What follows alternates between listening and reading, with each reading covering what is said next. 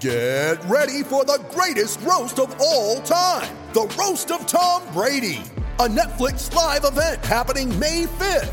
Hosted by Kevin Hart, the 7-time world champion gets his cleats held to the fire by famous friends and frenemies on an unforgettable night where everything is fair game. Tune in on May 5th at 5 p.m. Pacific time for the Roast of Tom Brady, live only on Netflix.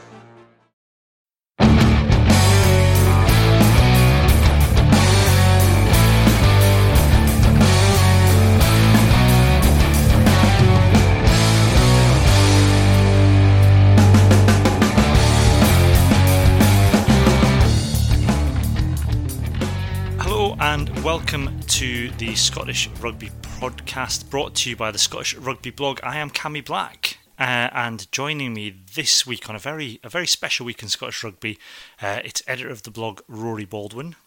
Hello. And we also have back from a slight break, it's Ian Hay. Hello there. We're going to talk about the squad announcement, which happened today as we record, in a moment. But first, we'll tell you how you can get in touch with us. You can get in touch with us by email, podcast@scottishrugbyblog.co.uk. You can find us on Twitter at ScottRugbyBlog or at Cammy Black.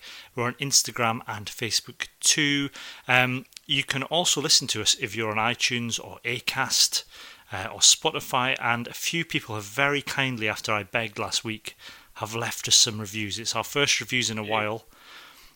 And after my failed experiment a couple of years ago where I was kind of encouraging people to send us 1-star reviews for a laugh. We don't want that anymore. We want 5-star reviews. So we've got 3 5-star reviews, and I'll read them out because I'm very appreciative of these people who got in touch. So Graham Graham, don't know if Wah is his middle name, says, good chat, even humorous at times.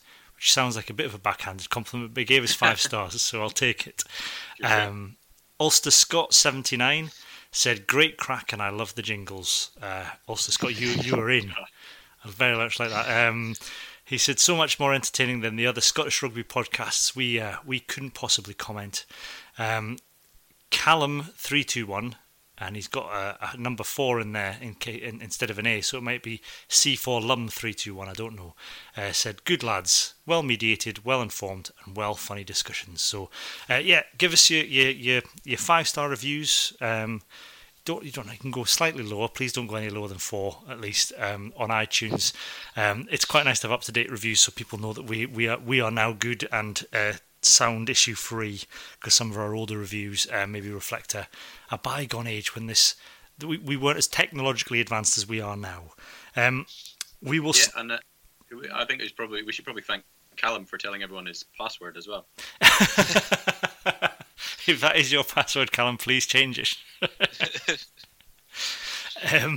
We will start, as we always do, with a bit of news. The only news, I think, apart from the squad announcement, which is the big news we'll come on to in a moment, but the only news this week, I think, and you guys might correct me, is that Ollie Kebble has signed with Glasgow till 2022. Ian, is that right? Have I got the date right? Yes, it is. Yes, I'm not sure if he had 1 year left. It's a 2-year extension, but till 2022, and also this means that. Gordon Reid's getting towards the end of his career. Jamie Batty, we're still not sure about. He's at Edinburgh now, isn't he? Yes. Well, that's the thing. He'll be sitting behind Schumann in the pecking order. That's why I thought the move was a bit pointless in the first place. Yeah. But yeah, Kebble will be Scottish qualified as of next year. So, he was a wrecking ball in the Pro 14. I think, as reported on this podcast, as an old Wes Dougie Donnelly, I think someone spoke to him or overheard him say that he does have Scottish ambitions. So it's not. We might touch it. Augustin Pichot may not approve, but we wholeheartedly approve of Ollie Kebble's Scottish ambitions, I think. There's not really any other news this week. So much been quite quiet recently. Oh, well, apart from squad announcements. We'll come on to that in a moment. Yeah. About other squads. I suppose, Devon That takes forever. Yeah. Devon. That was scandal. Shall we touch? We might pick up on that in Hands in the Rock, I think. That Indeed, I think may so, be a good, maybe a good Hands on the Rock, that one. We will. What we're going to do though is the other bit of news is next week on the 10th. To make my dates right, on the 10th to 13th of September, in Hawick at the Heart of Hawick, which is a theatre. They do have theatres in Hawick apparently. Who knew? They were so culturally advanced in Hawick. But there is going to be a play about the life of Bill McLaren, written by Rob Robertson, who many of you will know as the chief rugby sports writer for the Scottish Daily Mail. And last week we caught up with Rob to find out how he went about writing the play. Okay, we're joined now by Scottish Daily Mail rugby correspondent Rob Robertson, not necessarily to talk about the rugby that's happening now, but something else. But first of all, Rob, we ask anybody that's on the podcast for the first time to tell us what club socks they would wear if they were called up to the Barbarians. Well, I'm a member of Royal High Rugby Club, so probably black and white. I was at school at Ross High in Trinent, so probably black and white. So black and white. Black and white. So you wouldn't even have to go for. So even if you went for one on each foot, it would nobody would notice the difference. I wouldn't think so. No, in fact, unless we were colourblind, no. The reason. All I'm saying that unless Ross High has changed their colours from just after the millennium when William Webb Ellis was still playing when I was playing. It's probably been about 20 years since I played Ross High with Berwick, so I can't possibly comment. Yeah, while back, definitely a while back. The reason we've got you on, Rob, is because aside from being one of Scotland's top rugby journalists, you're also a playwright, and you have written a play on the life of Bill McLaren. How did the idea for the play come about? I just finished a football one called Journey to Gothenburg, which was based on the boat, the Sinclair ferry that went from Aberdeen to Gothenburg for the 1983 European Cup Winners' Cup final against Real Madrid that Aberdeen won, because I'd written or ghosted Willie Miller's book, and I was just the Aberdeen captain at the time, and I was thinking, what other things merit in the sporting world such a coverage, such a new door opening to create some work to honour, for want of a better word, something. And I just thought, Bill McLaren. Now I know that this might make you feel old, Cam. Does the new generation, the younger kids nowadays, even know who Bill McLaren is? I'm not entirely convinced that growing up watching rugby. Because for a generation, not just in Scotland, but in Wales, in England, he was the voice of rugby. Ireland, he was the voice of rugby. Anywhere you go in the world, a certain generation knows the voice of Bill McLaren. And I know this is maybe a controversial topic for you, and be interesting one to throw out there. Could any of your listeners tell me anybody who's come close to Bill McLaren through the years? Or alternately, and I have a funny feeling I maybe know one or two of the answers, what commentators doing rugby nowadays really get up their noses of your listeners? I'm sure there's a few.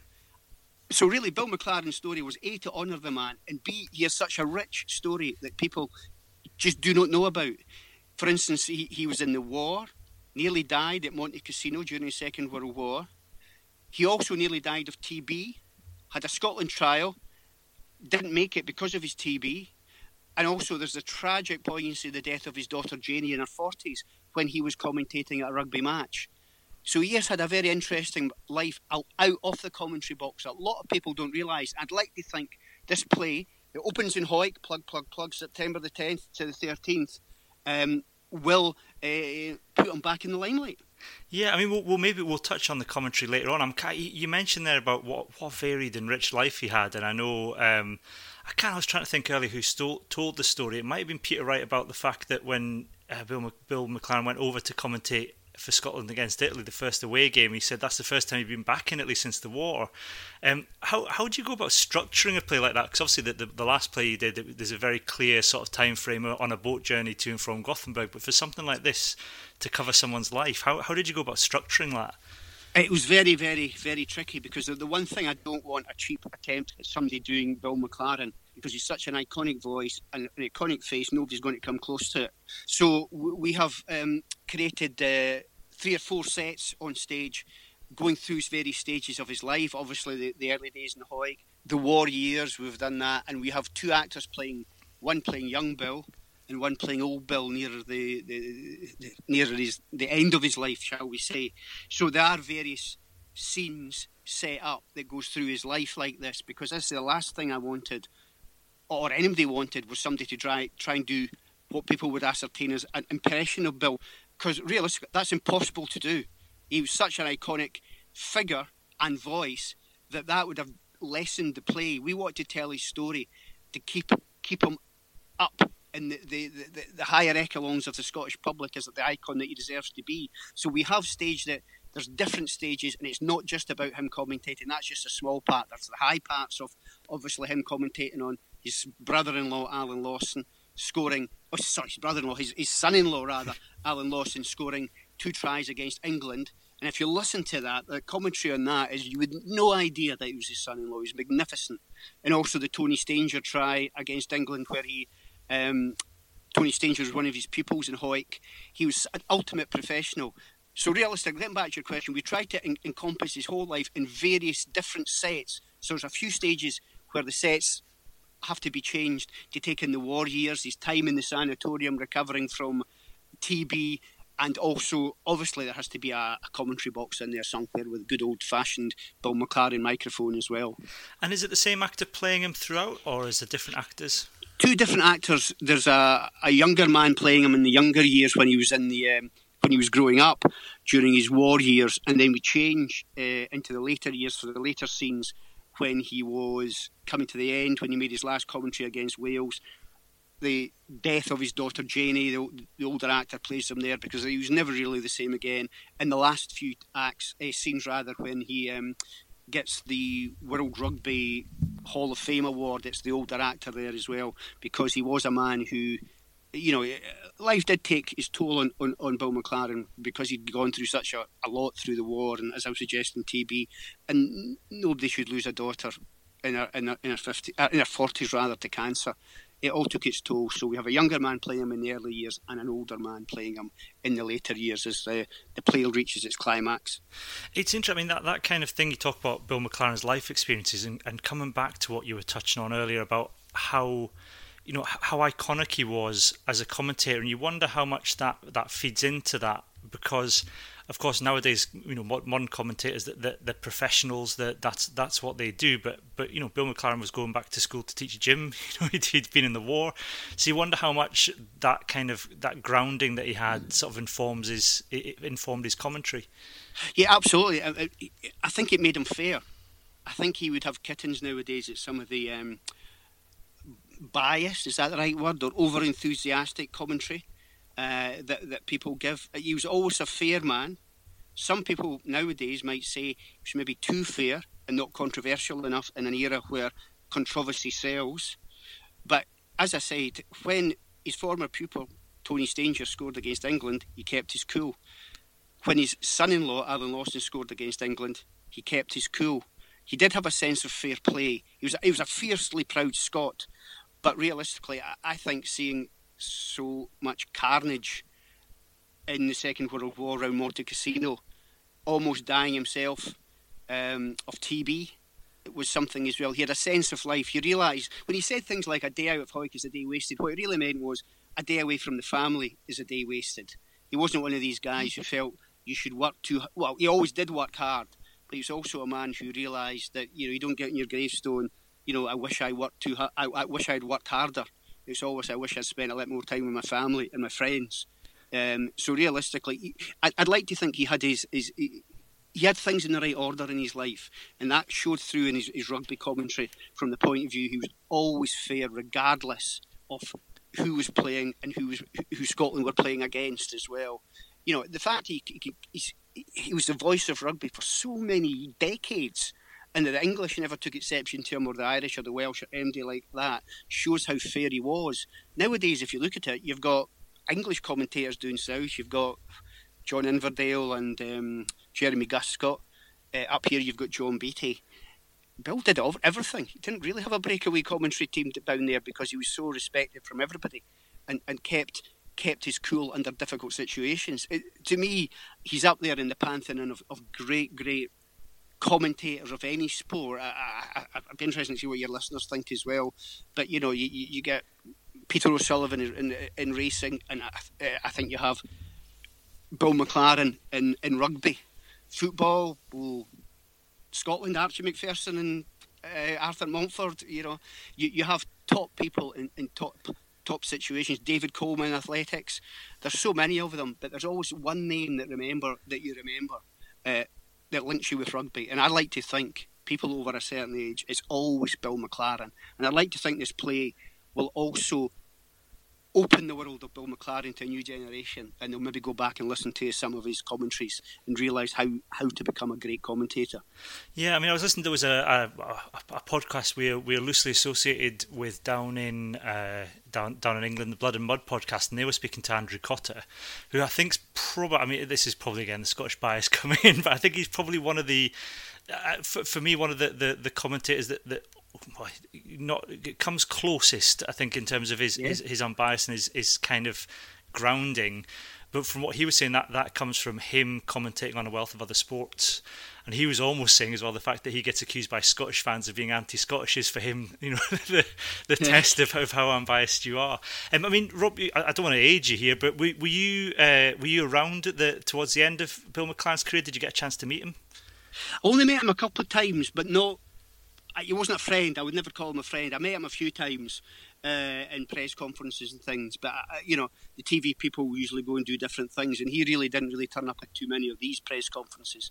He was usually able to have instant access to the coaches whenever he liked, and he was a quiet man anyway. I mean, he did his research as only he could do his research, so realistically, he really didn't need to deal with the riff-raff like me terribly much back when. So, he's very much his own man, and a man who knew what he wanted, and he knew rugby. And it's interesting when you mentioned there Andrew Cotter. It's funny, it's something I've never thought about before, Cam, but you're absolutely right. I would argue, just sitting here, it's the first thing that's come to my mind, I would argue that Andrew Cotter is probably as closest to Bill as you could get, because he's not biased, straightforward, and he's also got a bit of humour in his commentary, which Bill showed through his great phrases. Andrew's is through his dry sense of humour. So I think that's a very, very good comparison of the modern age. I would certainly, you put that idea in my head, I think you're right that Andrew Cotter is close to Bill McLaren as you can be.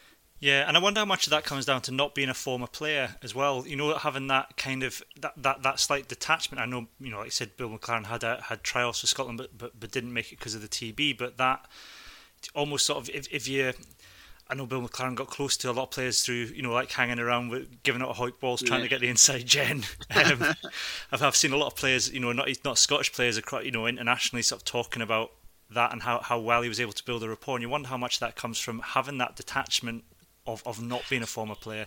Yeah, it's a fine line. I think that's what made him a good commentator, because he could have that detachment. He certainly wasn't a fan with a typewriter or a microphone, which is good, which I think is always the danger if you're a former player. I mean, Brian Moore's the exception to that, but a lot of players are just, fans with microphones, or alternately fans who are commentating on their mates, which I think is pointless, absolutely pointless. Where I think the detachment for Bill came from the fact that he respected rugby players, but I don't think he was too chummy with them all, which allowed him to stand back a wee bit. Whereas nowadays, far too many players are too pally and say, he would be disappointed with that after he misses a kick in front of goal or something, whereas you and I will be at home shouting our heads off expletives, saying they make too many excuses, whereas Bill didn't have to make any excuses because he didn't really criticise too much. He was constructive in his criticisms. Yeah. And what was it always the intention to put the play on in Hoyk then? Yeah, I think it's funny because we were thinking, where could you put it? Realistically, there's no real place to put it for its premiere apart from Hoyk. For a simple point of view, where else? I mean, Bill McLaren, Hoyk, they go together. So it's 4 nights in Hoyk, 10th to the 13th September, starting on the Tuesday the 10th. Can I plug it just now? Is that all right? You can. Well, I've got. So it's on at the Heart of Hoyk between the 10th and the 13th September. Performances at 7:30. You've got 2 performances at 2:30 on the 12th and the 13th. Is that right? Yes, the Thursday and the Friday. Yes, and you can buy tickets in person at Heart of Hoyk online at www.bit.ly. No, you can also go to heartofhoyk.co.uk. and find it on the listeners there, and there's an option to buy it. I had a wee check earlier, and it's tickets between £10 and £16, which is a very good fair price, I think. For the and also you'll have the great chance that I know for a fact that Jim Telfer's got a ticket, Jim Rennick already. I think John Rutherford's going as well. There's quite a few former players who will be there as well on various nights. I don't know what nights they're going, but I certainly know Jim Telfer's going, and Jim Rennick's going, and John Rutherford looks like he's going as well. So you never know, that you might enjoy meeting the players more than you like to play, but as long as you come along, that'd be great. Yeah, I mean, I think that's the thing about the Borders as well, because I'm from Selkirk originally, just how close-knit it is, and how these guys are just, they're just another guy for the town. Outside of the Borders, they might seem like these big names, but Jim Telfer, I think, was still involved in the Melrose Youth set up until, I think, about a year ago or something, No, you're absolutely spot on. They are just looked on like that. They're just guys, I'm sure when they turn up, I'll be more excited to see them than MD from Hoyk or Melrose or Kelso or whatever. They'll just be talking to them like, what do you think type thing. Whereas, I think that's a problem that in a lot of people in Scotland, just the way we are in Scotland and maybe in the Borders as well. We've got legends of the game around on our corner, but, our feet are on the ground, and these guys' feet are on the ground as well, because we don't really give them much of a choice in the matter. It's only later on in their life that you realise, oh, wait a minute, what a guy that was. It's certainly Telfer and Rennick's cases, and John Rutherford, for, to me, probably the greatest ever Scottish 10 ever. Yeah. So these guys will all be there. So even if you just hang about the reception area, you might see one of them if you don't want to come at the play. Yeah, and what kind of feedback have you had from the McLaren family? Because I know they've been involved with. They've been very, very. To be honest, I wouldn't have done it without them. If they had said no, don't fancy this in the slightest, I wouldn't have touched this with a barge pole. I wouldn't have started this. So before I started it, I went to them and said, "Listen, I'm thinking of doing a play on Bill. What do you think?" They've been brilliant. They've opened up the archive to us. We've got all of his stuff. We've got some of his stuff from the house. They've been absolutely fantastic over the whole thing, and they've been great. I can't praise them highly enough for the amount of support they've given us, which is great. And their names are synonymous with Bill McLaren, and hopefully, the Bill McLaren Foundation poster is on the his logo's on the poster for the play as well. So hopefully it'll do well, and hopefully it raises their profile as well, because they do a ton of good work as well. Yeah, well, Rob, that's been really great speaking to you. I wish you all the best for the play. Hopefully it's a success. Hopefully we'll see it on tour as well. Hopefully it could be done in Leeds, London, who knows, could be anywhere with a bit of luck. But certainly there's been interest from down south already, because he's such an iconic figure that his name will travel, and hopefully the play will as well. An interesting chat with Rob there, guys. One question that he posed, and we posed earlier this week on Twitter, is there anybody you think that kind of gets close to Bill McLaren nowadays in terms of commentary? I mean, I went with Andrew Cotter, and I think I talked Rob round on that one. Anybody else for you, Rory? I suppose Rory Lawson is genetically close to Bill McLaren in terms of DNA. I think Ian Wallace actually gave a shout for him, and I mean it's early days, but I think he's a decent commentator. I mean it's a tricky thing, because these days the role is slightly different, and if you started coming out with things about giraffes or rhinoceroses or border terriers or things, people would just say, well, you're just aping Bill McLaren. So it's a tricky one to see the will we see the like again, to paraphrase the national anthem. It's interesting. I mean, I would say that Cotter and Rory Lawson are probably my two favourite Scottish ones, although we should give a mention to up and coming star Jamie Lyle, formerly of this parish. Of course, yes, of course, Jamie. Does a bit of rugby here and there. Yeah, Ian, anyone for you that stands out? No, I think most are pretty bad, but I'd written here. Cotter's not too bad. Nick Mullins is all right. I quite like him. He's got a decent sense of humour, and he's not overly parochial, unlike certain subscription channels. Yes. I think run by an Irish company, perhaps. We had we had a few on Twitter when we asked this question. Doug the Prop said he agreed with Andrew Cotter and he put forward Nick Mullins. Ian Wallace said that listening to Rory Lawson is very good. Paul Mitchell, who himself is a commentator, he rates Nick Mullins quite highly. He said there's no one even remotely close. Although I would say he's wrong because I think Andrew Cotter is probably up there. Ian Wheeler went with Andrew Cotter as well. Said he's probably better on the golf, but since golf is no longer on the council telly, I can't watch it. Ian Wheeler also pointed with something Rob touched on. Said that with Bill McLaren, it's not the commentary but the legacy left in Hoyk, and the fact that he commentated on Tony Stanger, scoring a try when he was somebody that he'd coached as a youngster. You don't see that much these days. Grand Slam on him. Yeah. Ian Kay got in touch to say Eddie Butler, and before I had time to reply, said, "Ha ha, not really." So that's right. He had a special mention in my brief notes that I managed to rattle up for bad things. Yeah.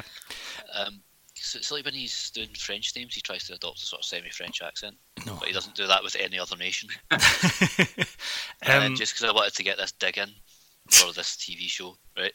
So he wouldn't try a Scottish accent, but even if he did, it wouldn't be as bad as the guy that's on Peaky Blinders. Have you seen that? No, I'm not. It's horrendous. It's so bad. It's like he's an Irish guy. It's one of the Gleeson clan, and he's trying to do. He's a member of the Billy Boys. Weren't there two? Wasn't one of the Gleesons in Braveheart? Yes, Brendan.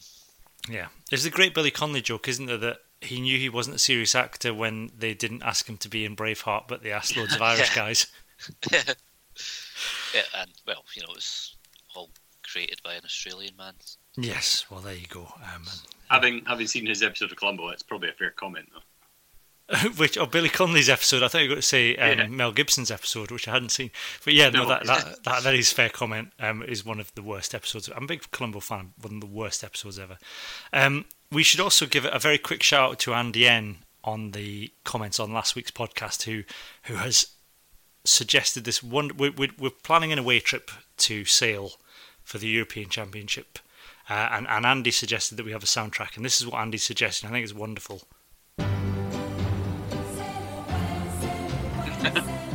So a bit of Orinoco flow.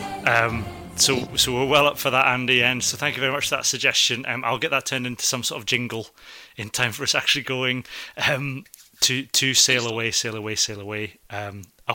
Ian, get used to it. That's being played every episode of the podcast between now and the 8th of January, and maybe even afterwards.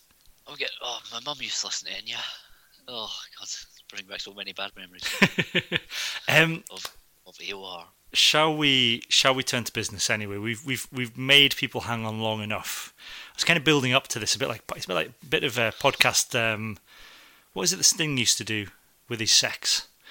Tantric, yeah, tantric sex, bit of tantric podcasting where I'm building slowly up to the climax of the squad announcement. For those, if it's tantric, would we not just stop it now and then they'd have to come back next week? Yes. But but everyone already. Well, in fact, it's the world's worst kept secret. Even I don't know, it's up there with Ireland's worst kept secret in terms of it was so leaky that you have to hope that the Scottish defence isn't as leaky as this. The Scottish squad announcement, which everybody seemed to know about before it actually happened, did take place today at Linlithgow Castle. As predicted by us, we did two squads, didn't we, Rory? And we had a sort of our preferred squad on the blog, and then one that we predicted Townsend would choose. And were we 31 from 31, Rory? Yeah, I mean, the preferred squad wasn't even that far away. The two that we were when we were sort of talking about it. There was a bit of debate, but we probably would have swapped out maybe Ryan Wilson for either Matt Fagerson or Magnus Bradbury had they been fit, and there was a fair amount of people arguing for Rory Hutchinson to get in ahead of Chris Harris. Other than that, our kind of preferred squad was pretty much the same. I mean, once Sam Skinner got injured, it seemed fairly straightforward. There was a lot of there was a lot of possibilities, with Ireland and some other squads only having 2 scrum halves. People were saying, well, he's only going to take 2 scrum halves, then he can get an extra centre or an extra back row, and then we don't have to, leave Hugh Jones behind or Fagerson or Bradbury, can stick them all in. But there didn't seem to be, if you look at the teams that Townsend's picked in recent years, Pete Horn and Ryan Wilson clearly have their place in his heart, and they always seemed fairly good possibilities to travel, despite the relative merits of some of the other guys in there. Yeah, it's interesting. I think I was listening to the official Scottish Rugby podcast, as they call themselves, Boo Hiss, put out a wee 12-minute podcast tonight, and I was listening to it on the way home, and Townsend was actually saying at the start of the summer tests they were looking at an 18-13 split.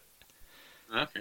That was Danny Wilson's preferred option, and the main focus is on that short turnaround, that you have to effectively have 2 squads to deal with that. And do you take an extra back to cover it, or do you take an extra forward as cover? And when they've sat down and not that I believe that they sat down and and came up with a squad literally at the weekend. I think they probably had this in their minds for a while, but that they came down on the 17-14 split quite late on, which is quite interesting. And I think it's just that turnaround between, is it the Russia game and Japan?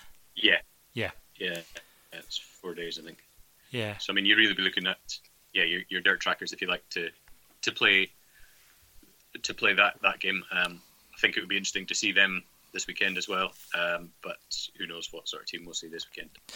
No, I mean, Ian, do you think people are naive? I'm asking this question, slightly loaded question, because I think people are naive to think that it was all going to come down to the warm up and the summer test. Townsend and the coaches were always going to take account of form over the last 2 seasons. It was never going to come down to these last 3-4 games, was it? No, absolutely not. Obviously, there's your shoe-ins who are consistently good, your Hogs, Russell, Seymour, all that kind of thing. Obviously, centre and back row, that's where there was probably the toughest fight. One thing I'm kind of surprised that Strauss even got as much time as he did, because I never thought he was really going to be an option. Do you think that, we wonder with the Strauss, do you think that was down to the injury to Bradbury? Because there was the early releases from the squad, wasn't there, when they went from 42 to 39 or whatever it was, when they dropped Graham and Pyrgos and Grigg and Kyle Stain. Do you think that maybe Strauss might have gone if Bradbury been fit? Yeah, he was probably just, like Tim Swinson got drafted in, as we were saying, just for scrummaging practice and holding tackle bags, just making up numbers in the pack, you would have thought. But then he played against France and he got a few minutes against Georgia. But obviously, if they knew that, you would think they would know that Bradbury wouldn't be fit enough to play any part in the 3 games. They pretty much announced that about Fraser Brown, and Johnny Gray we know has a hamstring knock. But Johnny Gray is one of those shoe-ins, so would it have been worth... I can't really think of who else would possibly be an 8, but could they have maybe brought somebody else into the squad? Adam Ash, for example. Actually, Adam Ash, when Wilson and Cole were away for the Six Nations, it was Glasgow were playing a back row of Ash, Blindside, Gibbons and Matt Fagerson, and they were a great combination. Yeah. He got a few big results. Yeah, it's interesting. Do you think, Rory, that this squad's always been on the cards when you think about the form over the last 2 years? And you think, when you look at the fact that some players only played the France game and then were not released, but allowed to sort of go. You see Pete Horn walking around Loch Lomond and things like that when the other guys are lining up against Georgia. Do you think that Townsend always kind of had the bones, or even the bulk of his squad selected, and this was just about working out who could step up if needs be, and giving guys like Barkley, who hadn't played an awful lot, sort of time conditioning wise? Yeah, I think given the group that he had, he probably had a pretty good idea of the 15 that he wants to start against Ireland if everyone was fit. And it was in a lot of cases, we know Finn Russell's going, we know Greg Bladau's going, we know Hamish Watson's going. So for them, it was a case of maybe giving them a couple of games to get rid of that pre-season rustiness. But with some of the other ones, it was more about it was giving them a chance to see if they if they could fit in, how they would react to match day situations and stuff. But with some of them, you get the sense that to a certain extent he may have made up his mind a while ago. The likes of, say, Blade Thompson or Duncan Taylor, who we haven't seen that much of, but yet you always kind of felt that those were the sort of, especially once Skinner was injured and there was Thompson gives you a little bit of versatility with cover in the second row. There was always that kind of sense that he maybe had seen something in him that he liked and thought would fit in. And then there's the other guys like Horn and Wilson that we've talked about, who are clearly squad guys who've been in and around the squad for a long time. Won't grumble if they get stuck on the bench. Wilson in particular, he's usually popular with the other players. That's a very important thing to take into account as well, because there's only 31 of you, so there's not much hiding space in terms of training and socialising and things once you're out over there. So you need guys that everyone gets on with. Barkley and Hogg. You could see those first, that kind of leadership group that came out first in the squad announcement. Hogg, Barkley, McInally, who's the captain, obviously, Grieg. There's that experienced core, and there are maybe some figures that were in and around, guys like Hutchinson, who are undeniably in good form, but he maybe just felt that actually he wanted as much experience in there as he could, which would maybe justify a few of the more sort of less form-based picks, say like Thompson or Taylor. Yeah, I mean, it's again, listen to that podcast that the official one put out tonight, Ian. Townsend was saying it's not really so important as to who's played a World Cup before, because the last World Cup was in England, so there wasn't. It wasn't the same in terms of tournament rugby, because they were somewhere very familiar. Although they did do camps and they weren't based up in Scotland, they did go and base themselves in, I think, Leeds and Newcastle. This is a very different experience, though, isn't it? It's going away somewhere, and what was interesting is Dan said the bulk of that squad went on tour to Japan 2 years ago, and do you think that's played a little part of it in it as well? Well, in which case Hugh Jones can maybe feel a bit more aggrieved. I don't know. I suppose if they have spent that much time together, but I don't think it's the same as maybe a Lions tour, where you're drawing in players from all over the shop who haven't spent a lot of time together. Scotland, we've only got the two professional teams and maybe some exiles, but obviously they've made their way up through the Scottish pro clubs. So there's already that familiarity feel, and they've spent a lot of time together. Maybe not as long as periods of times, but I think they know each other by now. I don't think it's, well, for me, I don't think it should be that much part of it, as opposed to who's in form. Yeah, that's just because I'm still annoyed about Matt Fagerson not getting picked. well, let's look at the forwards then. So in the forwards, we've got Simon Bergen, Alan Dell, Xander Fagerson, W.P. Nell, Gordon Reid, Fraser Brown, Stuart McInally, captain, and we'll touch on that in a minute. We've got George Turner, Scott Cummings, Grant Gilchrist, Johnny Gray, Ben Toulis, John Barkley, Jamie Ritchie, Blade Thompson, Hamish Watson, and Ryan Wilson. I mean, out of that, probably the one that might cause the most upset, not justifiably so, I would say, but the one that people would throw their arms up in the air and say who he would be Blade Thompson. But is there anybody? When you talk about Matt Fagerson there, Ian, and he had a cracking game on Saturday. Who would you swap out from then in that group? To be honest, and even though you guys just mentioned about how sort of valued he is by other squad members, he kept Brian Wilson at the Glasgow team. He kept him out for the final. Mm-hmm. Basically outperformed him. And Fagerson's hungry. He's a young man. He's with a bright future ahead of him. He's still going to have plenty of time to go to the next World Cup or whatever, unless he gets sort of Duncan Taylor injury kind of levels. And I do just feel that Fagerson's a better player, and I would hope and think that there's enough other characters or whatever to keep the squad happy and cohesive. Look at John Barkley, the way he deals with Stuart Hogg. Yeah. Well, interestingly enough, I'm just having a wee look at Twitter, and our pal Kevin has posted a useful stat regarding Ryan Wilson to the other podcast. So I'm just going to intercept it and therefore make it useless for broadcast.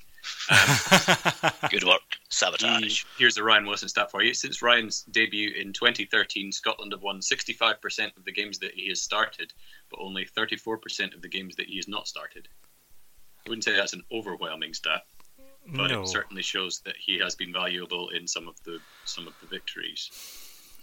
I think that maybe the same goes for Horn. Obviously, we'll come on to that later. Yeah. But I think when they're good for Scotland, they're very good. Yes. But maybe not then enough. you But have when to they're remember bad... that people like...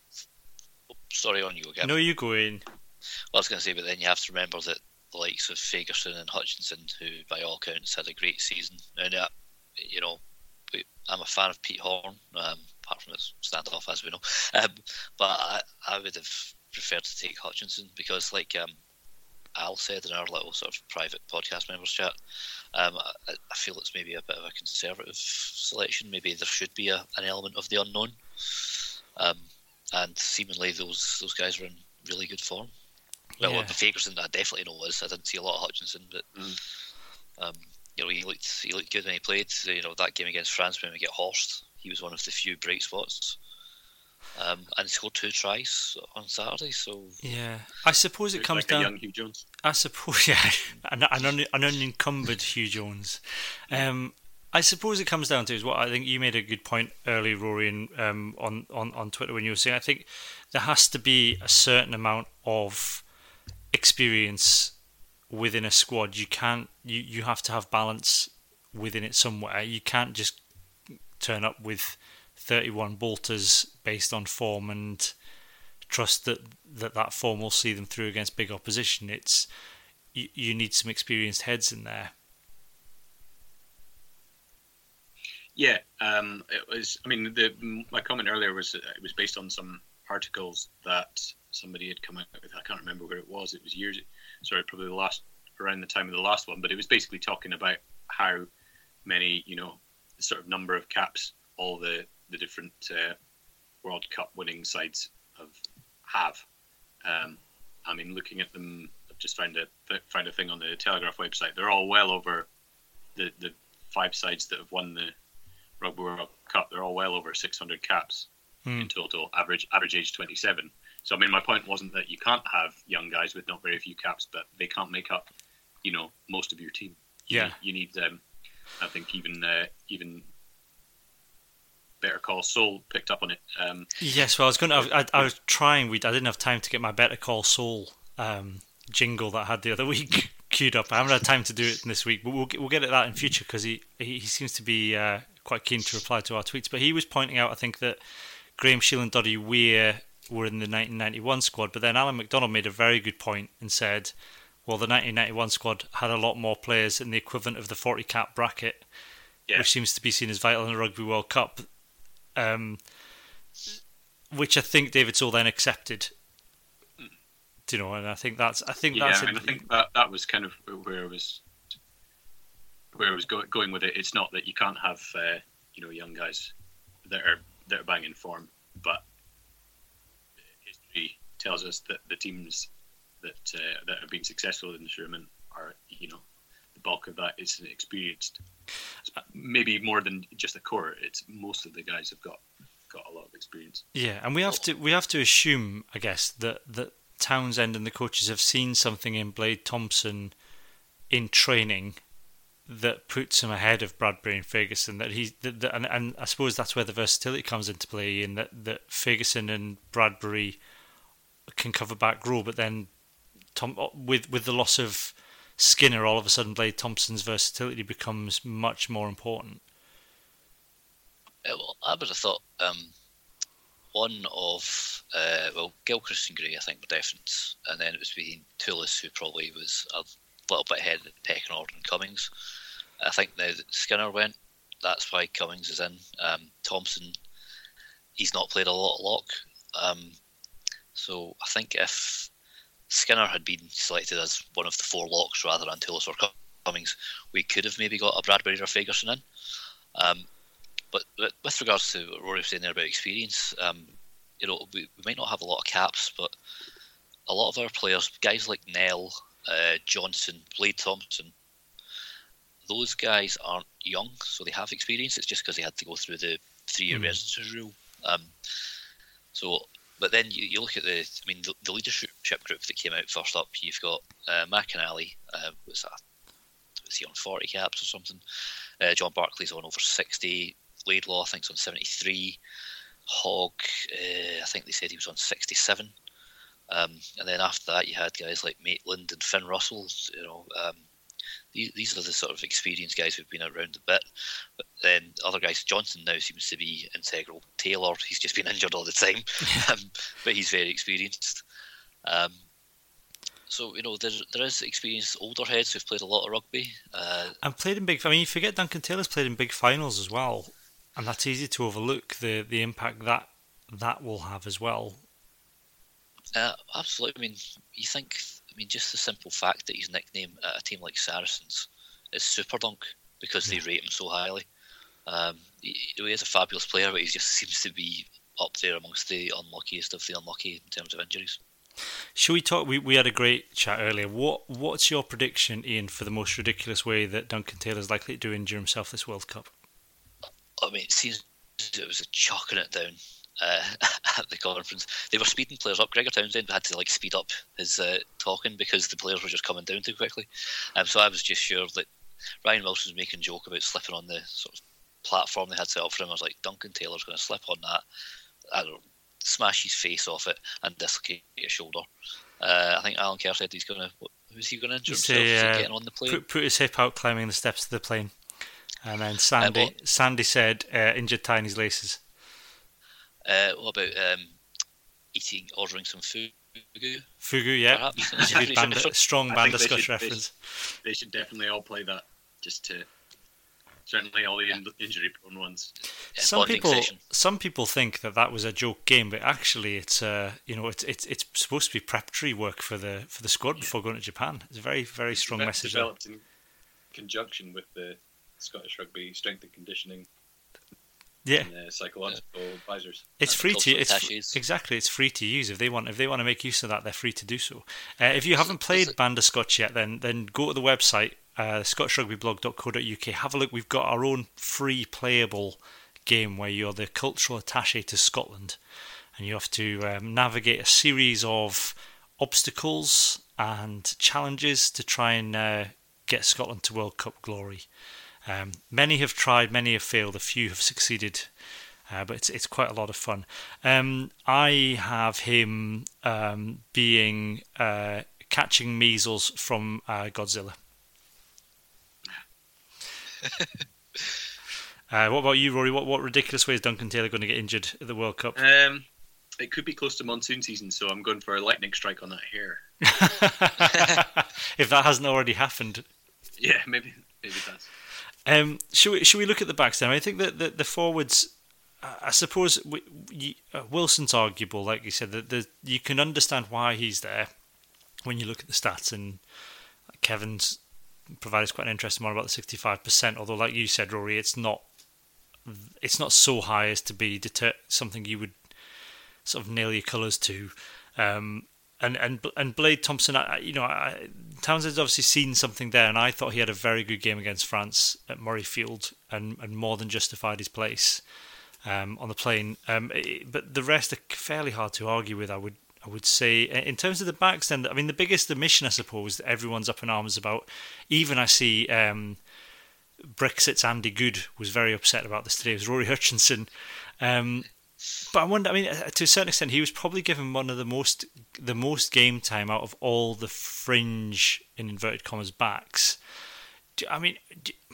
Looking back on it, he's certainly shown he can play at this level, but when you look at the centres that have been named, was he ever likely to be named, do you think, Rory, barring injury?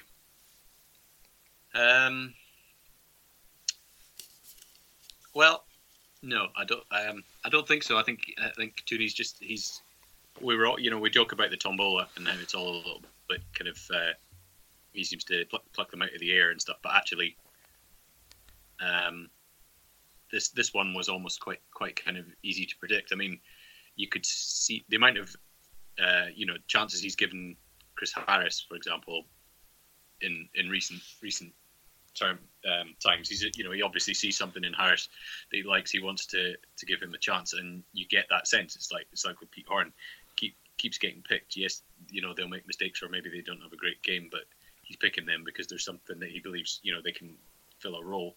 And it's not that Hutchison wouldn't go, it's just that there seem to be people that Townsend was more likely to pick ahead of them.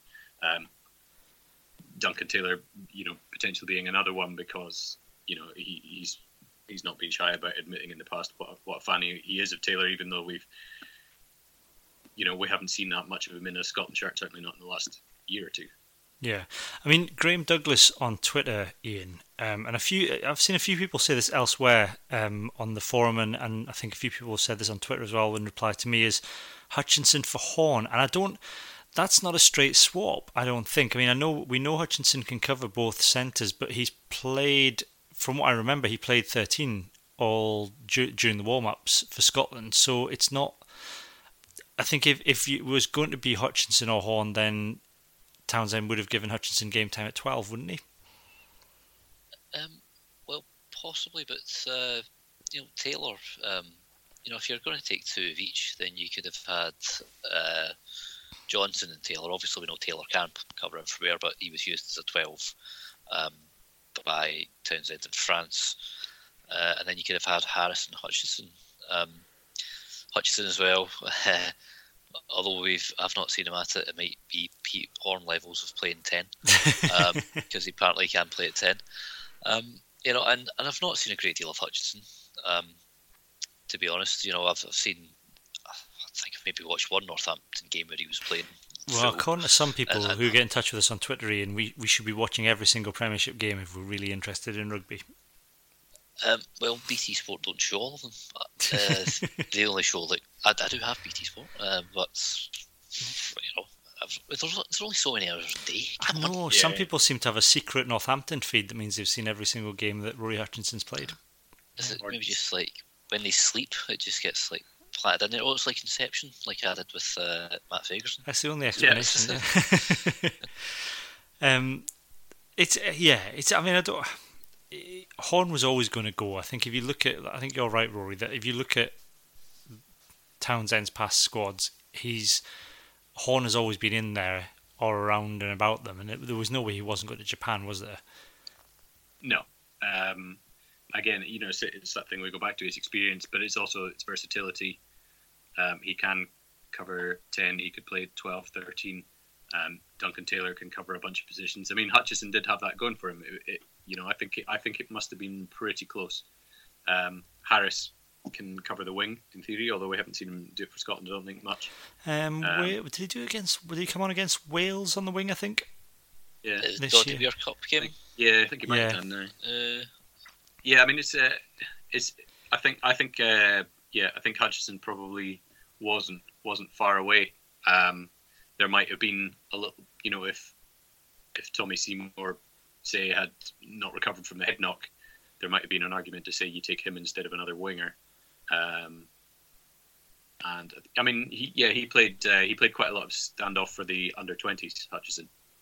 He kept Adam Hastings out of the side a few times I remember the tournament I watched a few years ago when he was in that team. So I mean, he can do a decent job. Obviously, that's under 20s level. It's a different thing doing it at the World Cup. But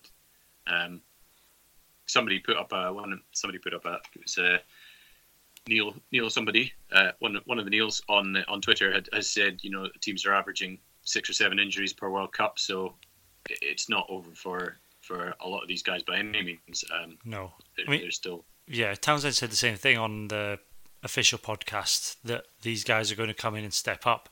I mean, we'll come on to the leak. I think in Hands in the Rucks, a few people have had it, but someone's leaked that squad, and it won't be hard. You wouldn't imagine for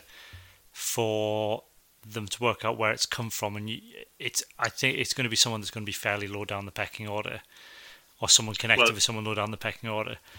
Yeah, I mean the Beeb were reporting that Josh Strauss was in South Africa from the way that they worded it. That suggested he was already back home in South Africa, so he's presumably just right. Well, that'll do.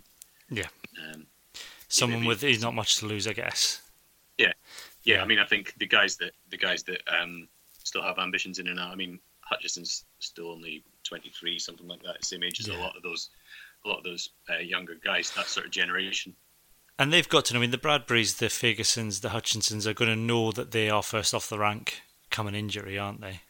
Yeah, and also they've got a good, potentially 8 to 10 years of Scotland career left in the tank, barring injury. So, I can't see too many, the likes of them leaking.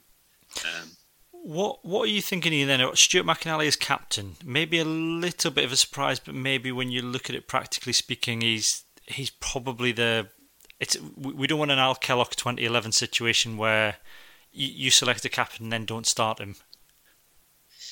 Yes, sort of, this idea of a club captain, like Al Kellogg was at Warriors for a long time, but he was behind Johnny Gray and Nakarawa in the pecking order, really. And that's why I said they've probably been McInally, even though some people have criticised his lack of, or his skills in dealing with the referee, as opposed to Barclay or Laidlaw, who are a bit more nippy, shall we say. And Laidlaw, as Gregor Townsend said when he introduced him, he's captain Scotland the most times. So it was a bit of a surprise, but like I also said, Barclay looked a wee bit unfit. And with the emergence of Richie, is he guaranteed to start? And it's the same with Laidlaw. If Townsend decides to play Ali Price and then maybe just bring Laidlaw in later on to see the game out, if Scotland are in a dominant position. Yeah, same for you, Rory. I mean, it was interesting them saying on the official podcast he's captained every single age grade side that he's played for. Yeah, Townsend made that point as well when he was announcing the team, didn't he? So I think I debate it at that point. Yeah, you can see it. I mean, Greig was pretty good on Saturday there against Georgia. I thought, when the ball's available, he will play it quick if it's demanded of him. And it was interesting the difference that made. But yeah, it does come down to McInally is the most likely of the three candidates to definitely start.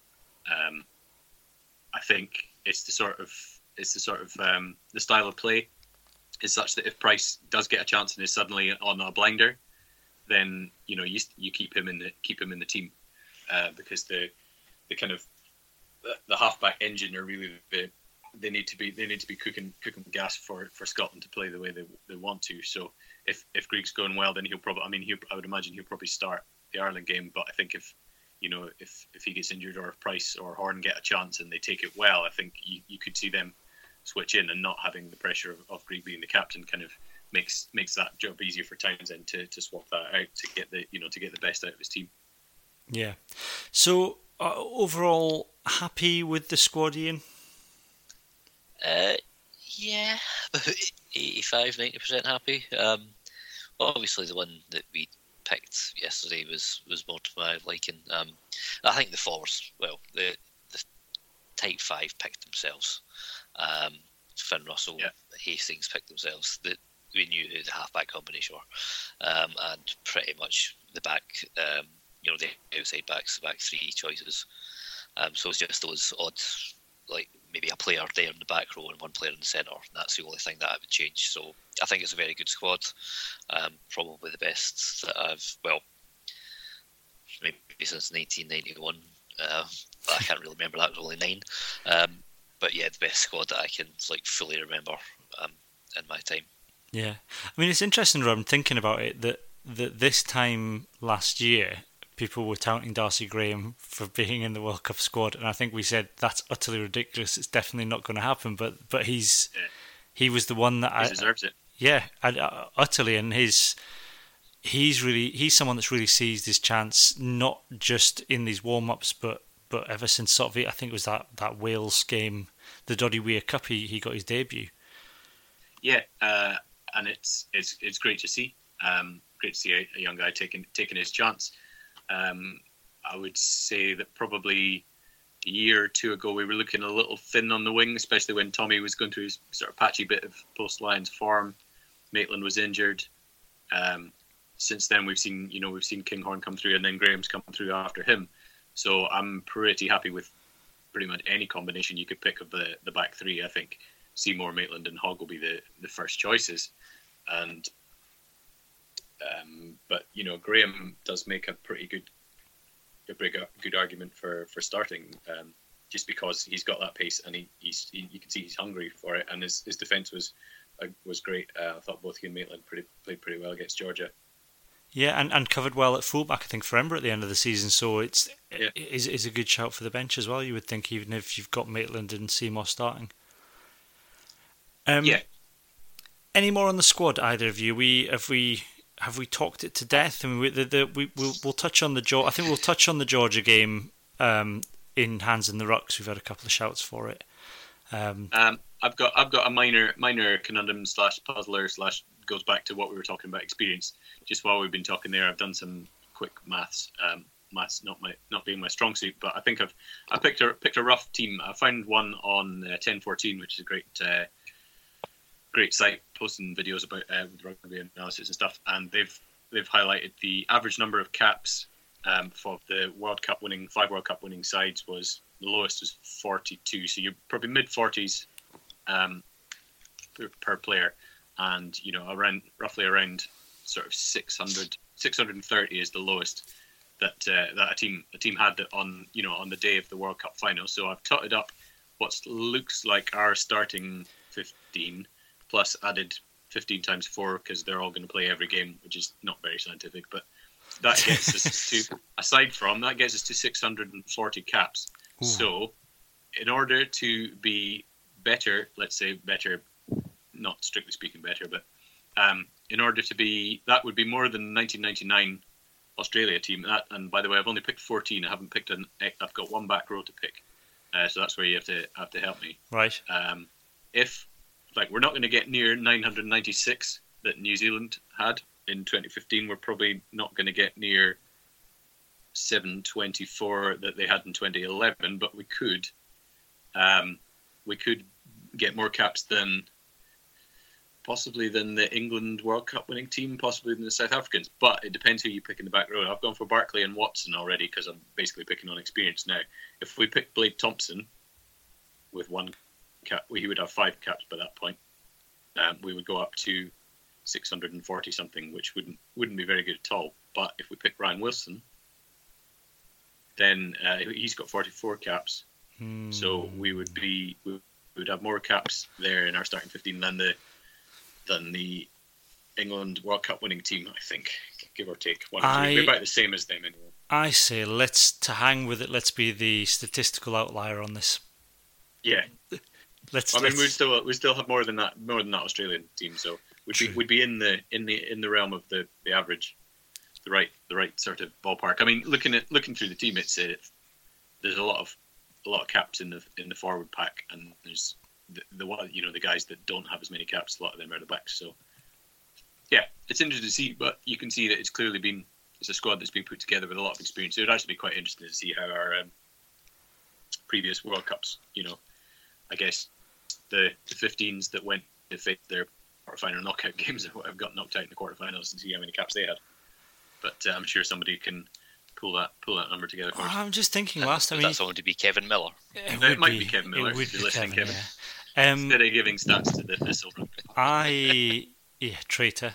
I think having done the review pod with John where we talked about the 2015 match, the 2015 quarter-final, and reviewed it and thinking about who played in that game, I think we would be well below that mark. Because you had Nell. You had Nell, Brown, I think Gordy Reid started it. I might be wrong with that. Then Bennett, Johnny Gray, and you definitely had David Denton in the back row, who'd had he'd done a World Cup cycle at that point, because I think his first cap was after the 2011 World Cup. But then you had the likes of Bennett and Scott No, Bennett was in the centre. Horn was in the centre. Maitland was on the wing, and he'd done a cycle. He'd done a full World Cup cycle because again, I think his Dunbar's injured. Dunbar was injured. I was talking to myself there and I said Dunbar. I was like, Dunbar. No, he was injured because he missed out, didn't he? Yeah, so I think that Australia match, which is kind of what me and John were saying. It's interesting. You look at the World Cup cycle since then, and you would have, if in 2015. John Hardy was in that team when Blair Count. John Hardy had like 5. He's a prime sort of Blade Thompson candidate, isn't he? Someone who came in and played a couple of games in the warm-ups and then absolutely blitzed the World Cup, despite only having like 3 caps to his name. Yeah, and that's what you're hoping for. Blade is 28. He's probably will be his one and only World Cup. You would think. Well, 32. I think I was thinking back. How old's John? John Barkley's 34. He's 32. 32, yeah. So if he looks after himself, there's nothing. I think back rows are one of those positions that you can get into your late 30s if you are willing to adapt the way you play. Which I think something's Barkley's done. Yes. Stand off too if you're Johnny Sexton. But it's interesting. So I think the interesting thing with the 2015 squad is you look at that, and if in 2015 you'd said only about 3 of these guys are actually going to be playing for you in the World Cup, but you'll have a better team, you would have said, I don't believe you. Yeah. Yeah, I think the only change you would have made would be Dunbar in at 12. Yeah. Because then Dunbar and Bennett, they'd been ripping it up for Glasgow, then Dunbar got crocked. And then Bennett, I think, dislocated his shoulder against Leinster, so we ended up finishing this season with Pete Horn and Richie Vernon in the centres, and won the league. That is one thing. One of my mates, my mate Johnny, I'm pretty sure, I can't remember if it was Phil or Johnny, one of them said that if we won the Pro 12 with Vernon and Horn as centres, they would get the other person's face tattooed on their calf. And they've still never, whoever it was that said it, they've still never stood up to that bet. Yeah. Which is an outrage. It's one thing that was disappointing was, of course, that Richie Vernon was admitted from the squad this year. That's always sad to see, even though he's retired. I did see who was it? Somebody, one of the Rugby Dump or somebody put up Ultimate Rugby, I think, put up a question saying which back row player who plays for your country do you think would be able to cut it in the backs at international level? And it's just like, Vernon's already completed that. Yeah. I've got a final point of order on the squad. A late one from Alan McDonald, who was the one that was in discussion with David Soul about experience, who points out that there were, in the 1991 squad, aside from having 2 young players, they also had 9 Lions in the 1991 World Cup squad. So sure. I think the argument on experiences versus form is done. If I'm going to have to go and count our Lions. We've got, let's count 5. Who have we got? Dell, yeah. Of course, Dell, who one of the most successful Lions, 100% record in the scrum. Undefeated. Dell, Finn Russell. Finn Russell, yeah. Tommy Seymour, Sean Maitland, Greg Liddell. Yeah. 5, yeah. 5 Lions. So there you go. And Hogg. And Hogg, 6. He's gone twice. He's gone twice. Yes, he's gone twice, yeah. So there you go. Count him twice. 7. So there you go. So that's the squad. We will move on now. And we're going to talk about the Georgia game later on when we do Hands in the Ruck. But for the minute, we're going to do this. Well, we looked high and we looked low. We seen Doug get by fun in speedos. But I just want to know, did you see the legend that's Dougie Donnelly? Yes, it's Where's Dougie Donnelly. It's a part of the podcast where we ask you to get in touch and tell us who you've seen out and about in terms of players, pundits. Please, no stalking. Thank you. Only legitimate spots. Don't start following players around. You know who you are. We've had a couple this week. Border Badger got in touch to say he saw Mike Blair and his family in a cafe at the Bergerac Airport waiting for an Edinburgh flight at the end of the international squad break in the summer. He said he didn't want to interrupt the family's quiet time, but he had to stop his wife from saying hello. And Ian Wallace got in touch, friend of the podcast, to say that he'd seen Daryl Marfo at Murrayfield on Saturday. He said he doesn't know why. Daryl Marfo. Daryl Marfo, was he not in the Edinburgh squad for the game they played the other day? Did he play? I don't know. I don't know, but I'm sure I saw them listed in the the 20 replacements. If we still didn't get on the field. If anybody knows Daryl Marfo's whereabouts, please let us know. Please call. Is it 101 for the police? Pray for Daryl. Yeah, pray for Daryl. So that's Where's Dougie Donnelly. That's a short one this week. We don't think we've got a fantasy league that's going to be coming up shortly. As soon as I think all the squads are announced now, are they? I think they're probably just about. I think we've set the league up. You should, if you played it before, you get an invite. But if not, we'll put a post up with the pin to get in. And all that sort of thing. I think the official deadline for squads being announced is this Friday. So Super Brews should have everything online. So if you want to start setting your teams up, we'll put a post up and let you know on the podcast when we've done that. But for now, let us move on and we'll do this.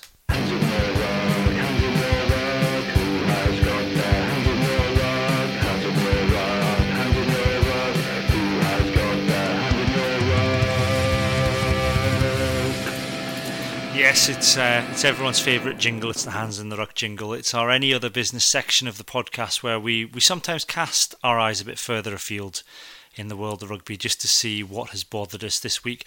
We've had quite a few shouts on the squad announcement, guys. I can't remember everyone who's brought this up. There's been quite fairly few. I think Kutsi was one that has brought up the leaks. He said it's been ruined by journalists in quotation marks doing their jobs, revealing the only elements of excitement for fans the day before having been reliably informed. He said it kills the romance of rapidly refreshing Twitter to reveal the teams or attending the day. I do kind of feel for people that applied for the tickets to Linlithgow Palace, that they kind of had that moment snatched from them. And I know, like you were saying, Ian, it was quite obvious who was going to be in the squad when you saw them all lining up behind Gregor Townsend. But you kind of, I don't know, that we had Twitter back in 2015, but I don't think we had leaks in the same way. And Andy Burke from the BBC, I think a couple of people had a go at him for revealing it on the BBC, and he said, "Look, we've not been given any embargo. We've found out about it, and if you get that as a journalist, if you don't report it, somebody else is going to, and it's all about driving traffic to your site at the end of the day. So, who's to blame, Ian? Whose fault is all of this?" I don't know. Well, this thing, like Andy Burke had just basically confirmed what, as I said at the start of my article, I'd saw it on Rugby Pass. I think, even a lot of the time you can't 100% trust these, well, sometimes even 50% trust these things. It was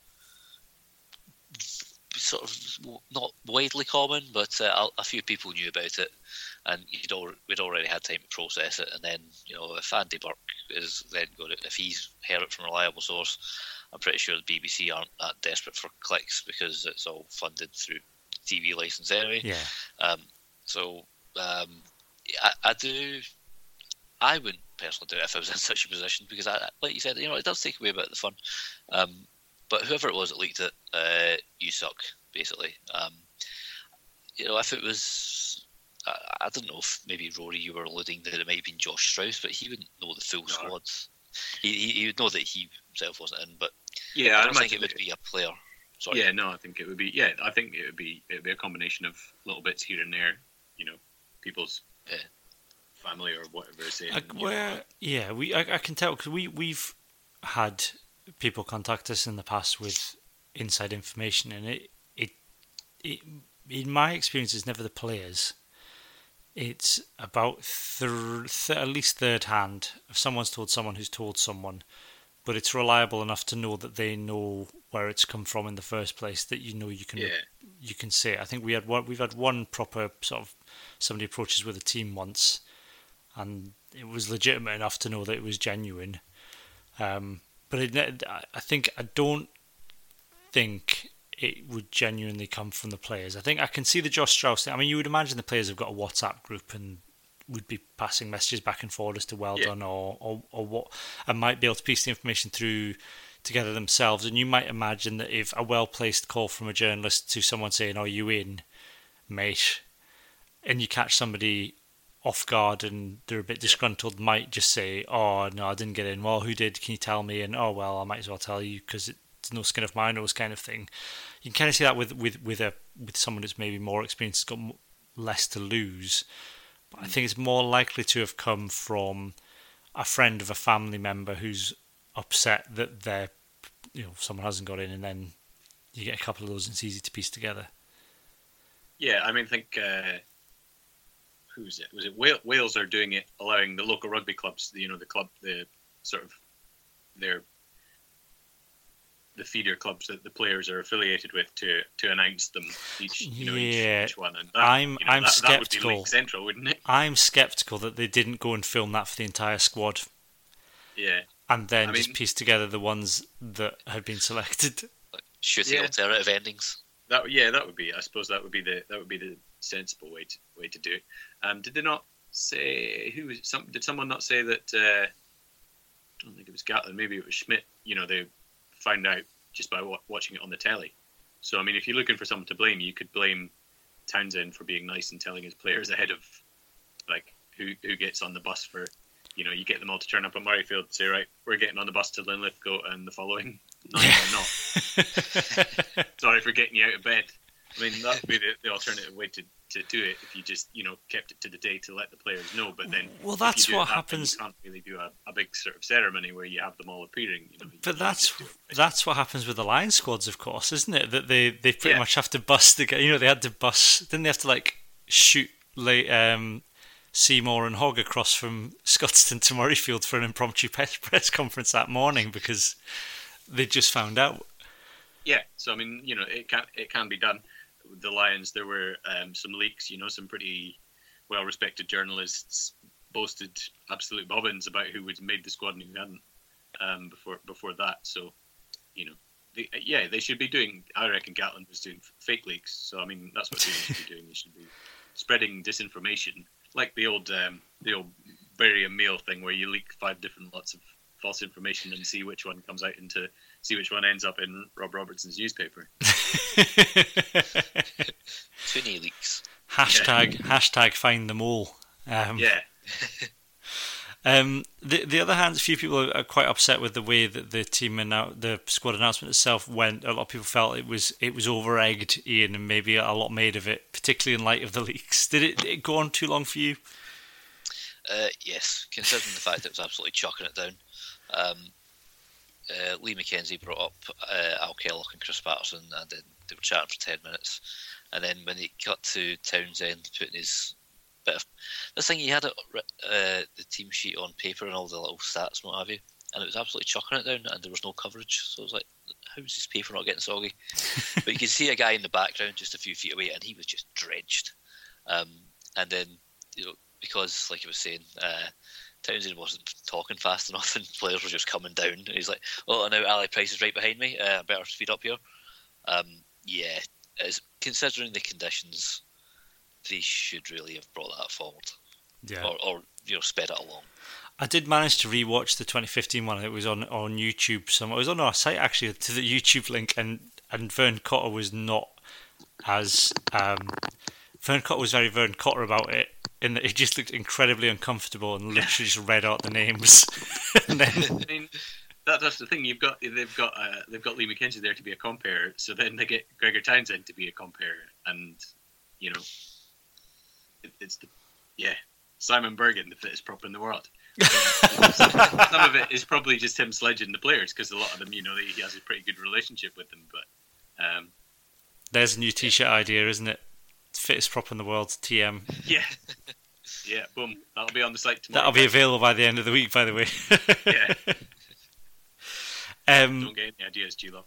Yeah, so that was it. So yeah, leaky squad announcements and the squad announcement itself probably over-egged, particularly given that it had already been leaked to high heaven by that point, and the leaks coming down from the heavens. Ian, what's your hands in the ruck this week? Well, we sort of briefly mentioned him earlier. Good old fun Uncle Augustine Pichot, and him mouthing off about Devon Toner. David Toner, as he called him originally. Oh yes, I've just seen that.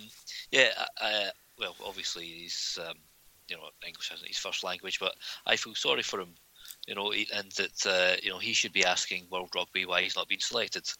Why don't you ask him, Augustine? They're your sort of, you're high up in the echelons of power there. It's your cohorts and employers' decision.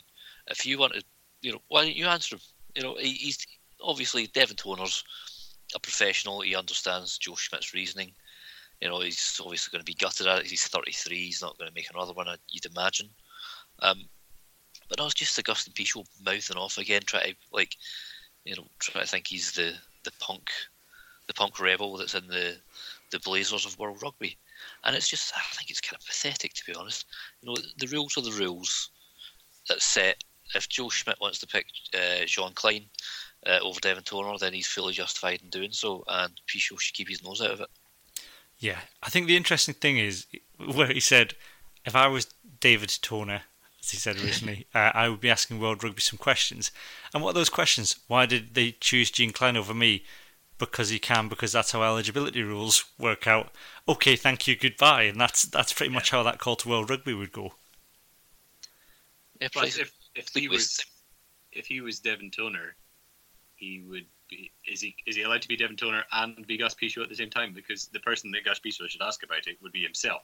So this is like these idiots who bang on about the elites when they're in the elite, just because Well, I think we've said before that Gus Pichot is, despite presenting himself as a man of the World Rugby people, is in effect just World Rugby's Nigel Farage.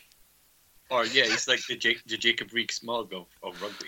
Yeah, constantly saying it's ridiculous all these rules these elites make up whilst being in government. And all the while secretly hiding his Argentinian players in offshore accounts. I'm googling this now because I can't remember.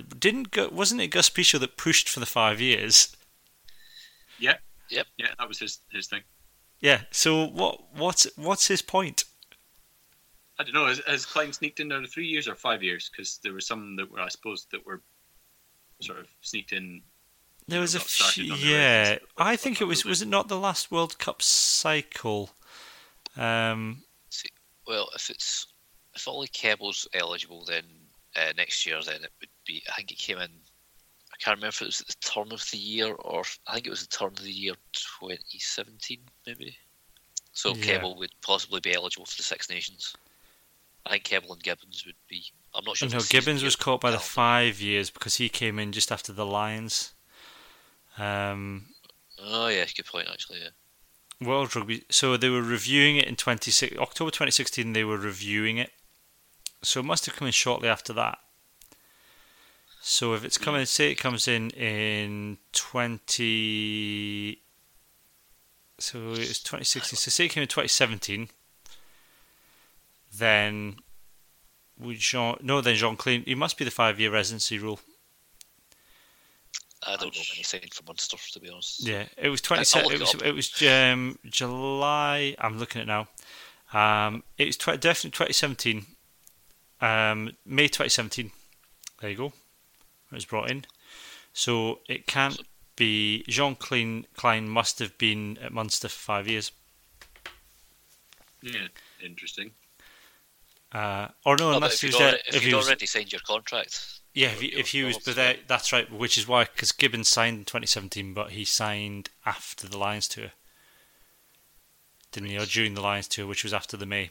So if Jean Klein moved before, it might be 3 years, but still, it's that. Well, what questions are they asking of World Rugby? And the answer is always it's the rules.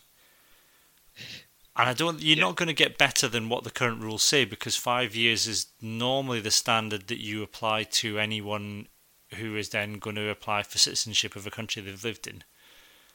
And that's a pretty big commitment. So the only thing you could really do is say that you actually have to apply. If you're going to, the only extra layer you could put on that is to say if you're going to do it by residence, that you actually somehow apply for official citizenship of that country. That seems like quite a faff. It would, yeah. A very large commitment. Exactly.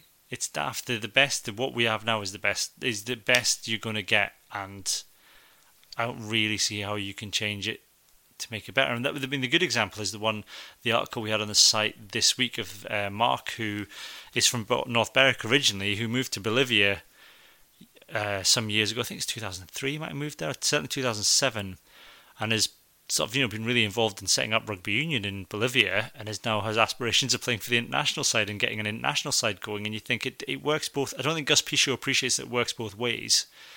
That people from Tier 1 nations can move to Tier 3, Tier 4 nations and have quite a big impact. If you look at, say the Jamaican World Cup team or whatever, back in the late 90s, you had a lot of guys who were born in England but had parents from the Windrush generation or ancestors there, and they got to play at a World Cup. Yeah. Against Argentina and what have you. And you even look at the benefit. Someone like Tim Visser. I mean, Tim Visser, qualified for Scotland on residency, and the impact of because he was able to make a name for himself with Scotland. He has now effectively moved back to Holland and set up rugby academies, and Dutch rugby is going to benefit because Tim Visser was able to play for Scotland. Yeah.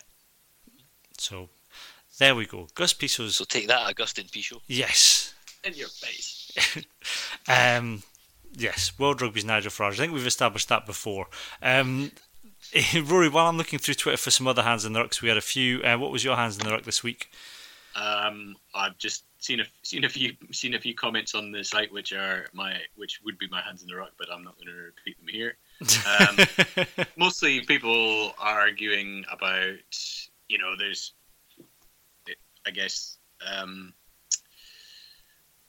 You can say, well, you need loads of experience, so why has he picked Thompson and Harris who don't have any experience? Or you need loads of form, so why has he picked guys who don't have any form? But at the end of the day, this is probably one of the strongest squads that we've seen going to a World Cup from Scotland, so we should be happy about that. We should also remember that it's Townsend's squad, so if they crash and burn catastrophically, then he's going to have to sign a non-disclosure agreement and move to France. He's going to live or die by that. So let's all be cheerful. I know it was raining in Linlithgow, but the sun will come out soon. Maybe tomorrow in the land of the rising sun. My hands in the ruck, which is why we haven't. Oh wait. Go on, Rory. I've thought of one. My hands in the ruck is the fact that he didn't pick Hugh Jones, which meant I had to redesign my T-shirt at the very last minute that I've been working on for weeks. Yes, that's our very special. All will be revealed. Oh, are we revealing it now? Because this isn't. No, people aren't listening to us till tomorrow morning. Can we reveal it now, or are we going to wait? Well, possibly. I mean, by now it will be tomorrow morning. So good morning. Good morning. And yeah, we'll try and get it up by the time we put this up. Yeah, look, keep it. Let's just say lunchtime tomorrow, something very special. Yeah. We'll aim for lunchtime tomorrow. A very, very special new bit of merch and a very, very special video that will literally have you crying tears. Yeah. So hankies at the ready. You've had your warning. Tomorrow lunchtime. Yes. Keep an eye on our. And summer blockbuster voice. So September 4th, 2019. September 4th on Twitter. No, they just say September 4 now. Do they? Oh, that's really. Yeah. September 4, 2019. That's ridiculous. Like everyone says on debut now on Twitter as well. Oh. Even in, the official the Welsh Rugby Union, and somebody scored a try on debut. Oh. And I always want to just go in and go on his debut. It sounds like it makes him sound like there's some sort of Southern Belle at a debutante's ball. He was on his debut. Yes. It's like fanning come out into society. Yeah, exactly, fanning themselves in a large boned dress onto the field. Yes. Speaking of Georgia and the Deep South, let's talk about the Georgia match. This is my hands in the ruck. There's been such a clamour, especially with the whatabouteries down south in England, and any time that Scotland or Italy do badly, it's kick them out of the Six Nations, they're terrible. Let's look at Georgia. Georgia are chomping at the bit to get into the Six Nations. Let's let them in and let them have a crack at it. And Saturday, fair play to the Georgians. Do you know they are a very good side. They're very solid, decent side. They scrummaged well. They gave us a good challenge in the scrum. But, and here's the big but, they're nowhere near ready for not just at a rugby level, because at a rugby level Scotland and not even a first choice Scotland team, quite easily beat them away from home. But this was the first time a Tier 1 nation have gone to Georgia, and we're told that Georgian rugby sell out their stadium every single game, and that stadium was... Did they, aye? Yeah, that stadium was empty. Do you know, there were plenty of people there. I think they said they sold 2/3 of the stadium, but I'm not sure from the it's hard to tell, because when you look at their empty stadium, the way they paint the seats, it makes it look like there's loads of people in it. They've done that clever thing that they do in places like that, where every second seat is a different colour, so it looks busy. It's not busy, and it wasn't busy. And I think it comes down to the fact that whenever it sells out and everyone goes, "Oh, look, amazing, Georgia have sold out the stadium again," it's like, yeah, because they're playing Romania. That's like saying, "Oh, look, it's amazing, Scotland have sold out Murrayfield, they're playing England." Of course you're going to sell your stadium out when you play your nearest rival. But based on the standard of rugby and also commercially, if you can't fill your stadium out for what is supposed to be a historic first visit of a Tier 1 nation, you're going to struggle to fill it out in the Six Nations, because you've got to take the fact that for the first few years you're going to take absolute spankings, unless of course we're talking about Italy, Scotland, and the less said about Italy's introduction to the Six Nations and how that went down in Scotland, the better. But I don't think that. I think that probably needs to be an end to the argument for admission for Georgia for a few years, isn't it, Ian? Yeah, well, if Augustine wants a worthwhile cause to fight for, he can maybe try and improve the standard of the second tier, or make sure that World Rugby support them properly so that they can get competitive. Yeah. So, I'm just digging into him all night. But you see now they've picked Gorgodze. They brought him out of retirement, so he's going to turn up on Murrayfield and do horrible things to players that we don't want horrible things done to. So I hope Townsend's if he careful with touches selection. Sam Johnson or Finn Russell, I will take him on myself. I think that they should just not play them. Yes. Yeah, probably. Yeah, particularly Sam Johnson. He's not quite Duncan Taylor levels of injury prone, but he frequently befalls. 100. I did when they did announce that. I heard 100 headline sub-editors cry out in joy that they were able to get their Godzilla Gorgodze headline in at some point during the World Cup. There'll be people photoshopping as we speak frantically. Get on your Google Godzilla by Blue Oyster Cult. Have that. That would be his ringtone. Yeah. The other. No, you go ahead, Reen. I said that's his walk-on music. Yeah. That's what they should have. You know what they should do at Murrayfield? If you're the Ents people at Murrayfield, is just hopefully they name him on the bench, and then about 50 minutes in, just the lights go dark, the smoke comes in, and he comes into the entrance music that they have for Vince McMahon or something like that. He strides on to the pitch. Just like do. Spotlights everywhere, fireworks. Yeah. Pyrotechnics. Yeah. The other slight hands that a few people have had, and I would also point, is Premier Sports, who were I know they had a foreign feed, but you tune in and they had the Georgian team up and just silence for a good 20 minutes. I don't know if Rory Hamilton was on the loo, but you would have thought that Chris Patterson and Al Keller could have failed a little bit. They were just silence for the first 10 minutes. And an image of the Georgian side, and then it kept dropping out. And I think you said, Rory, that the last 5 minutes isn't on the Premier player. Yeah, I watched it on demand. I didn't actually see the end of the game because there was the first 4 minutes was the end of the football that had been on before it or something. Yeah, I don't know, it was maybe running late, or they just didn't start their clock at the right time. And the end of the game was missing. So I had to pick my squad, not knowing if there was any catastrophic injuries right at the end of the game. Yeah, so. It's just, I don't want to be jiffy about this. How many subscribers have you got? Tell us now. But do better.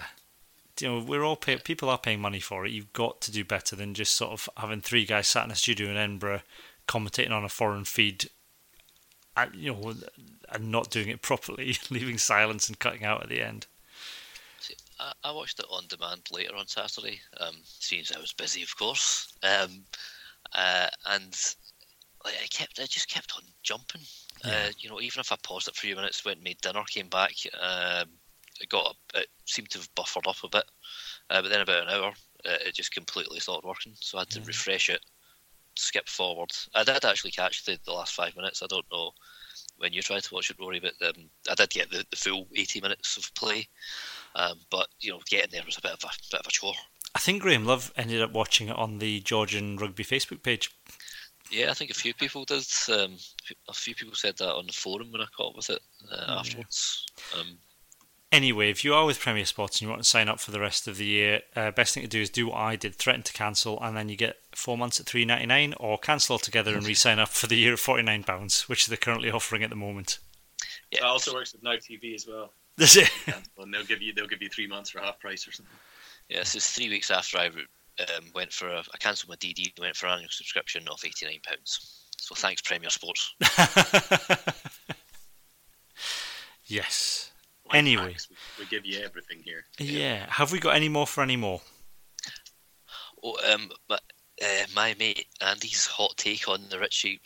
Neil, this is actually in direct response with Neil when he picked a 15 of Scotland players who hadn't made it, and he said Richie Gray wasn't getting picked because Townsend doesn't like him, even though the official line is that he's doing it for family purposes, since he's just had a child recently.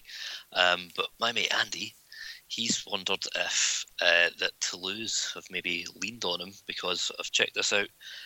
Richie Gray's contract expires at the end of this season. Now, some French owners, Bouche-July, for example, they've been accused of leaning on players before, and also when you consider, you might think this is tinfoil hat stuff, but Nemani Nadolo and Timoki Nasuga both retired from playing for Fiji, and their contracts are up as well. And it's like, why would you not want... Richie Gray's 30 years old now. Yeah. He's probably not going to get another chance to play at a World Cup. I think it's interesting because you raised this in the private chat, and I was thinking about this today, and I'm not even sure it needs to be as blatant as that. And I was listening to Blood and Mud earlier today, and they kind of raised this, and I think I would be surprised if this just didn't enter into Richie Gray's thinking anyway. You've had a long time off with injury. The club, you're with a club that have been very good to you. You're being asked to go and basically hold tackle bags with no promise of going to a World Cup. You've just had a young child. Yeah. You're in the last year of your contract. I don't think it would take anybody making explicit threats or leaning on you for you to think I could probably do with just a good run of games with my club, because I've not got many years left of playing rugby and I need to earn some money. I don't think you necessarily need anybody leaning on you to persuade you to do that. I know, but I think, like I said, it's his last chance to represent your country on the biggest stage. Not only that, you would be playing with your brother. Yeah. And, he's... But he's been, you wonder how much, he's been off, purely because of injury, he's been out of the scene for a while, and you wonder how much that plays into it, in that, of absence. If you're not regularly in and around the squad, do you just think, wow, surely he'd be chomping at the bit. Look at Duncan Taylor. He's never turned down an invitation. No, but he's accepted it and then he got injured in training. He's never made use of his invitations, but he's never turned it down. No, but I mean, I think having a young child probably does have a big impact. I think it would probably focus the mind rugby wise and probably focus the mind at what a short career it is. That's the only thing I have. So I think there's an element of what you say is probably right, Ian, but I don't think you would have to lean on Richie Gray that much. Andy, sorry. The point that Andy makes, I don't think they would have to necessarily say that much to Richie Gray, because I think it would be it would have already entered his head that he was in the last year of his contract and he's got a limited amount of time left to earn, and he's got a young family. Yeah, I was listening to the rugby pod the other day, and Jim Hamilton was, he'd been messaging him, and from what he was reading out, the impression you got that, they weren't. He didn't go into a lot of detail. Obviously, he was quite sort of short with him, but maybe that's just because he thinks Big Jim's a loon. I don't know, but you didn't get the sense there that he'd been leaned on. It seemed more that he didn't fancy what he'd been offered. Was the sense I got from this and that. But then again, that's third. It's quite impressive they managed to get some content in the podcast that wasn't just making knob jokes, to be honest. I was about to say, only listened to Hamilton mention the size of him at any stage, because that's he didn't. That's his thing. Yeah. No, he didn't. He did not. Yeah, it's a difficult one. I think on the other hand, I like Davies. I don't like the idea of a French owner walking up to Richie and he goes, nice wee baby you've got there. Shame if anything happened to him while you were in Japan, Richie. Yeah. Such is the the wonderful evil Bond villain-esqueness of all French rugby club owners. They all have secret lairs at the base of volcanoes, every single one of them. And twirly moustaches. Yes, exactly. All sat stroking cats, white cats on their laps while they can negotiate contracts. What I could have put in the news, talking of twirly moustaches, new Glasgow Warriors top, modelled by Rudy Jackson. Tash is gone. Yeah. What? Devastating. Nightmare. It's all his power's gone. He's probably just gearing up for November. He'll grow another one in a month. Yeah. He looks like he should be in like some indie band. He's got that windswept hair going on. Yeah, as a shade, I think the moustache really set off the impression you had of him as somebody that ran his own gin company. I think without the moustache, then I don't buy the authenticity of the gin anymore. Sales are going to plummet. No facial hair. You've got to have facial hair if you're going to run a gin What gin kind business. of artisanal gin is this? This man has no moustache. Because Ryan Grant's got the beard, right? So it's shocking. Better be well oiled. Yeah. Tommy Seymour's shaved off his beard. I didn't recognise him. Yeah, either did I. It was horrible. How offended were you all by the fact that they all came out in different coloured trainers? That was a bit. I found that a little bit odd that they hadn't asked them to. They hadn't either provided them with trainers just to make it look because it just kind of looked like school sports day and everyone just brought their own shoes. Because they can't wear their boots with their kits. They're like the kids in the high street with full kit on. I believe there's a third word that comes after that. Yeah, it almost looked like they'd been told, oh, you've not got the right stuff. Go over there. There's a bin of stuff people have left. Put them on and go and have your photo taken. Surely the SRU are missing a trick here. They could have an official casual trainer supplier to the national team. Exactly. Yeah, for photo shoots. Yeah, I mean, as discussed last week, Saracens have an official sleep partner. Yeah. You could have hush puppies. Official slipper partner, that's what the SRU need. They would have been no use today.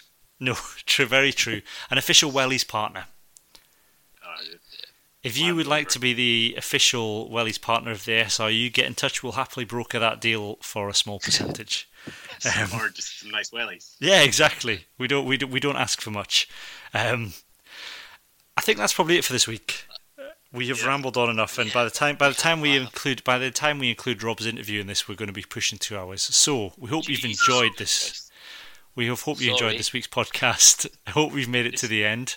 If you have, congratulations. If you email podcast@scottishrugbyblog.co.uk, I will send you your own personalised certificate to say that you survived this podcast. We will be back next week, I think. Yeah, we'll be back next week. We'll look at the last Georgia game and cover all the horrific injuries that happened therein and all the ramifications that caused with all the people that were subsequently had to be called up. I got my accreditation in for that yesterday, so we're good. Good. So Ian will be at Murrayfield covering the game for us. We'll have full match report. We'll have match player ratings up afterwards. If ScotRail do their job, we might even persuade Ian to hang around a little bit afterwards and pick up some audio from some players as well. But for the moment, do not forget to buy our unofficial World Cup song. We will play it again at the end of the podcast. Go to the blog. Our song for Scotland is on there. It's called We'll Still Enjoy the Saki. All money goes to the My Name is Doddy Foundation. Sales have been slow, I will be honest. Slow to non-existent. And I am ashamed of every single one of you. So please buy it, otherwise you are stripped of your badge of being a Scotland fan. You're no longer allowed to listen to the podcast. So, for the moment, if you want to listen next week, please send me the proof of purchase. We'll release the podcast. For the moment, it's goodbye from me and goodbye from Rory and Ian. Goodbye. Cheerio.